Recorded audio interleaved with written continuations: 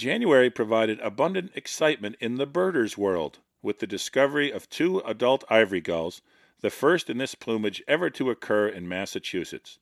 The birds remained for days, allowing birders from all over the country to visit historic Plymouth and view history in the making, as well as from the past.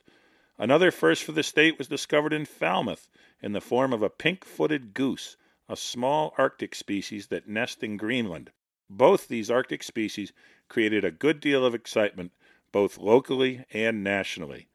February follows January, and fortuitously it is the shortest month of the year. The middle of February is tough on the Cape and Islands for both human and avian inhabitants. On sunny days, the promise of spring seems close enough, about to burst forth, and then conditions deteriorate to a virtual whiteout with blizzard conditions. It becomes hard not to mumble about the weather, the tropics, and wondering aloud when the weather will improve for good. Nonetheless, every day that passes inexorably brings the bounties of the warmer months closer. Hurry up and wait for spring with better weather, returning migrant birds, flowers emerging, and the greening of the landscape becomes a mindset that ebbs and flows with each individual. Liken it to the spring sap flow when cold nights and warm days get plants' blood moving. It gets the heart and mind racing to realize that the first returning ospreys are little more than a month away. Red-winged blackbirds, other than the few birds that have managed to overwinter, begin arriving on the Cape and Islands on southwest winds as early as 10 days from now.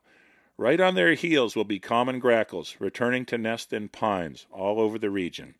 Next up are the scourge species brown-headed cowbirds, brood parasites that have increased exponentially in the past few decades to the detriment of virtually all birds in our area that are smaller than they. A brood parasite is a species that does not build its own nest, but sneaks in and lays eggs in other birds' nests. Brown-headed cowbirds are negatively impacting songbird numbers all over the country. The best action for birders in the region is occurring in the nearshore waters, tidal ponds, and thawing freshwater ponds and marshes. The waterfowl in our region are getting all fired up. Many species of ducks are courting and pairing off. At favored locations, hundreds and even thousands of sea ducks can be seen and heard as they begin the process of pairing off and migrating synchronously to arrive at the breeding grounds en masse. Shortly, many species will begin moving north to boreal and Arctic breeding grounds. They will be hard to find by late March. So for the next few weeks, enjoy the woodpecker's vivacious embrace of life as they wake you up with a machine gun-like banging at dawn on some very loud object, most likely a piece of your house.